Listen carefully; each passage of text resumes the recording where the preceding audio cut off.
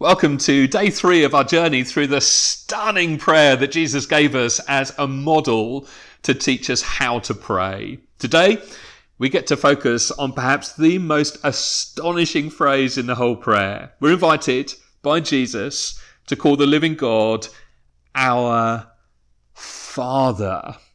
And I don't want you to miss the sheer significance of this. This is absolutely profound. You see, God's referred to as Father 14 times in the whole of the Old Testament, and each time it's done so nationally. He's the father of the whole nation of Israel.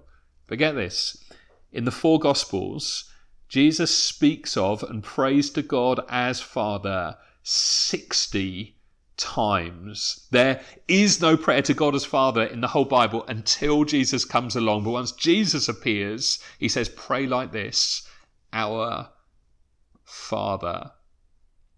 I want to let this sink in. God's not impersonal. He is deeply personal. He's not a force. He has a name.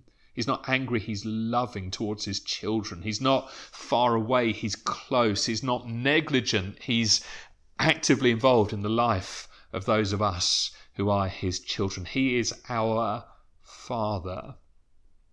Now, the word that's used here, without wishing to get too technical, is an Aramaic word used by children, even adult grown-up children, to address their father. It's the word Abba. It's not quite as familiar as daddy, but it's a lot less formal than father.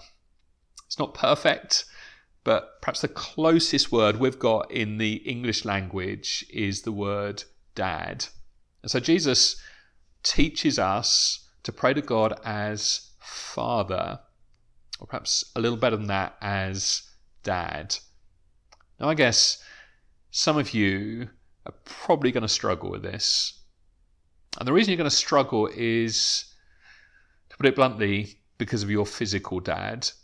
You know, over the years, I've prayed with multiple people who've said things like, well, I have a really hard time understanding God as Father because my dad was never there for me. He was always too tied up in his job. Or my dad left, he divorced my mum, he walked out on us. Or he abused, he abandoned, he beat me. It's like I've got absolutely no respect for him. All I'd say is this: don't judge God by your earthly father. Judge your earthly father by your heavenly Father. Remember, in the Psalms, God says, I am a father to the fatherless. So maybe you don't have a dad, or at least it feels as though you don't, but you still have God as your Father. And rather than saying, well, my dad was just a waste of time, he was completely unreliable, he was just this harsh dictator, so I guess God's like that too. Say, no, God's wonderful. There's no excuse for my dad being how he was. It's like he's ruining the name Father. He's ruining the name Dad that he shares with God.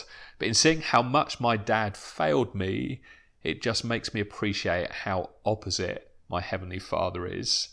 Because in God, I've everything that my earthly father never was. So God is a dad, and prayer is simply talking with your dad. If you forget everything else I say, remember that. Because if you understand God is a dad to you, it has the potential to revolutionize your prayer life. I mean, some of you perhaps struggle with prayer because it feels like you're praying to some kind of impersonal, distant force. God's not like that. He's our dad. He's not like a harsh judge on Britain's Got Talent or The Apprentice who you have to try and win over or impress. It's not like going to your boss who could fire you at any point. God's not like that for those of us who are his children. God's a loving dad. You can interrupt him. That's okay. You make request of him. That's okay. He always hears and answers prayers. Sometimes yes, sometimes no, sometimes later, but he's always attentive to us. So Jesus says, when you pray, pray like this, Dad. That's how my 2 grown-up sons start their requests, Dad. Most of the time it's respectful and loving. It's relational. They're confident, they're natural, they don't put on a different voice or use lots of long words. They just come up to me or call me up or message me if they're away from home. Dad, I need help with something. I need to talk to you about something. I need you to get me something. Whatever it is, I start what I'm doing. Yeah. What do you need? And you know what? I promise you this. If you get that God is Dad, you'll pray.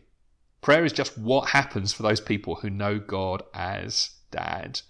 You won't say, well, how do I need to pray? And what words do I need to say? Or what if I do it wrong? Or what if I don't do it at that? No. All of that goes out of the window if God is Dad. Do you get it? Prayer is like going and talking to your dad. Anytime, anywhere, about anyone, about anything. And he loves you. And he'll listen. And he'll speak. And he's always there. And he wants the best for you. And he cares deeply about your life. So why don't you just take a moment and think about the idea of God as your dad with good intentions towards you. Once that's sunk in, why not start chatting to him? And to help focus your mind, here's a brand new song from Wayern written for this series. I hope it inspires you.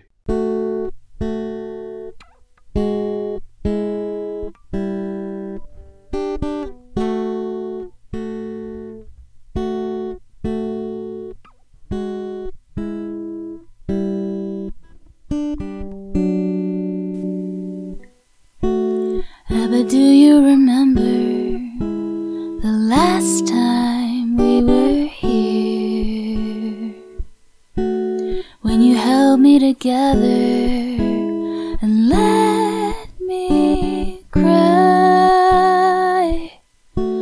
I have run to so many others to get me through the night. But here I finally remember you're the only one I believe when you say it'll be fine. I believe when you say it'll be alright. I believe when you say that you'll be here every time I need you, Abba, Father of mine.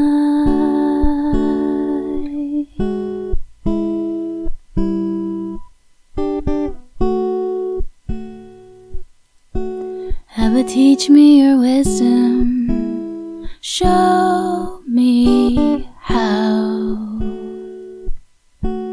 When I grow up I want to be just like you. The world is full of so many liars, but you are good and true. So yours is the hand I want to hold. I know I'm safe with you. I believe when you say it'll be fine. I believe when you say it'll be alright. I believe when you say that you'll be here every time I need you, Abba, Father of mine.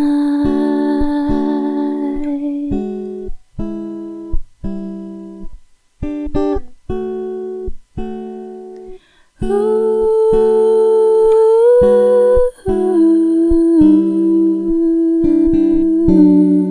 I believe when you say it'll be fine.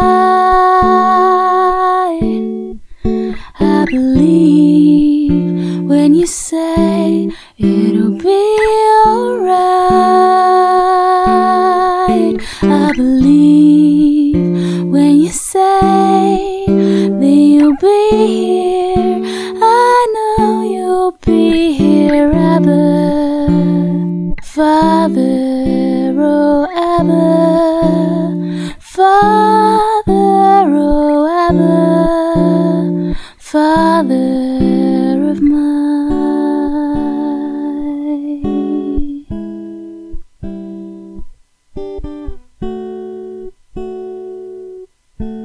There's no other love quite like this.